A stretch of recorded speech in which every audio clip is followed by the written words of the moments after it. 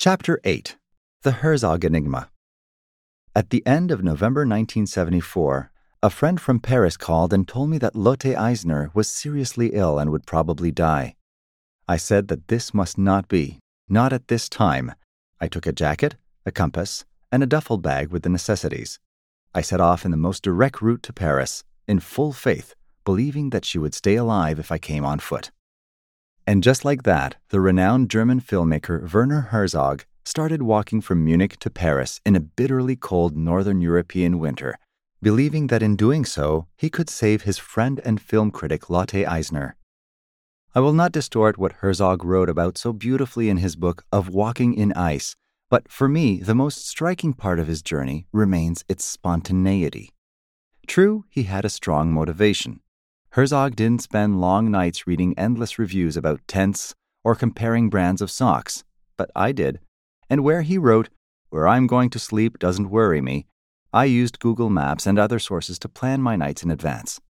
His spontaneity made me ponder the 2 years I had taken to embark on my own pilgrimage. Why wasn't I able to do a Herzog, the pilgrim's equivalent of Nike's Just Do It?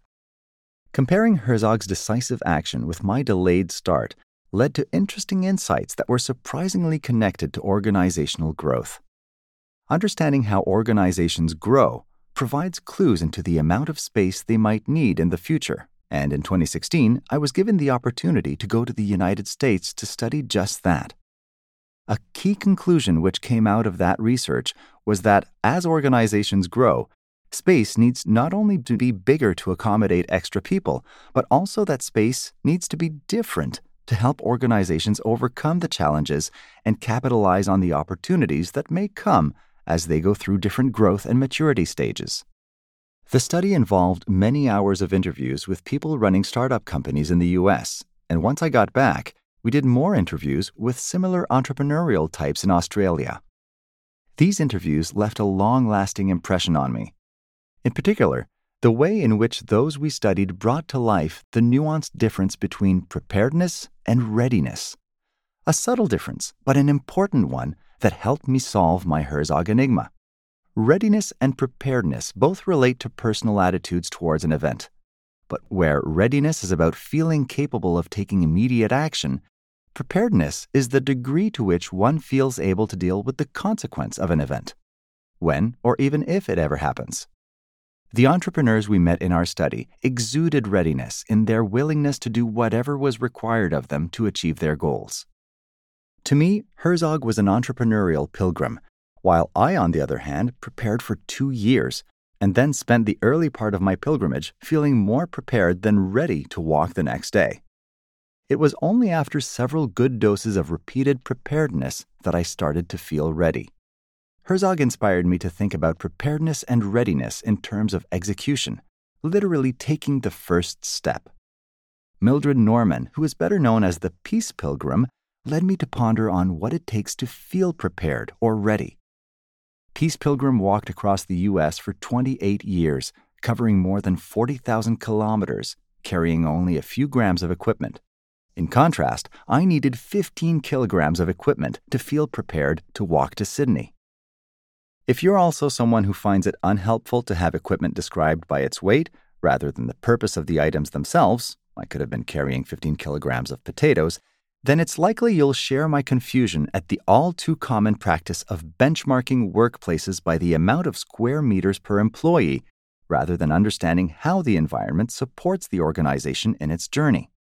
Contrasting my experiences with both Herzog and Peace Pilgrim taught me an important lesson, not only about the difference between preparedness and readiness, but also about their subjectivity.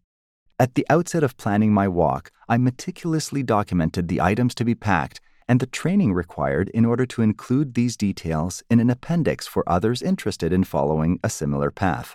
But you won't find that appendix. I've changed my mind. After all, you would only be reading what it took to make me feel prepared.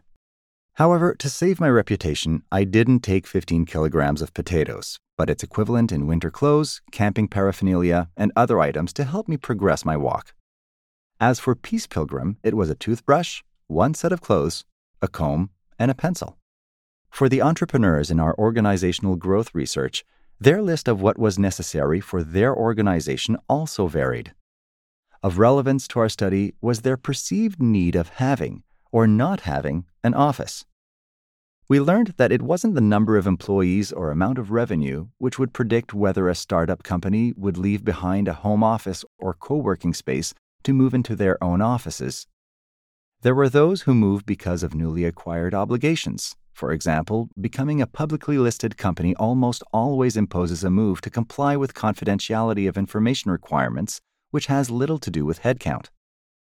But most startups moved into their offices to develop their own identity as an organization at remarkably different headcounts. Combining the lessons from business and pilgrimage entrepreneurs revealed to me the subjectivity embedded in what we need to satisfy our personal set point to make us feel either prepared or ready. The fact that this set point varies so greatly in an activity which can be reduced to putting one step in front of the other highlights the complexities of establishing set points for organizations with intrinsically more complex activities. Hence, our next signpost, Signpost 7. The subjectivity behind preparedness and readiness hinders the benchmarking of workplaces. I also learned I don't have an entrepreneurial bone in my body. Nevertheless, a lot can be achieved by feeling prepared, including feeling ready, eventually.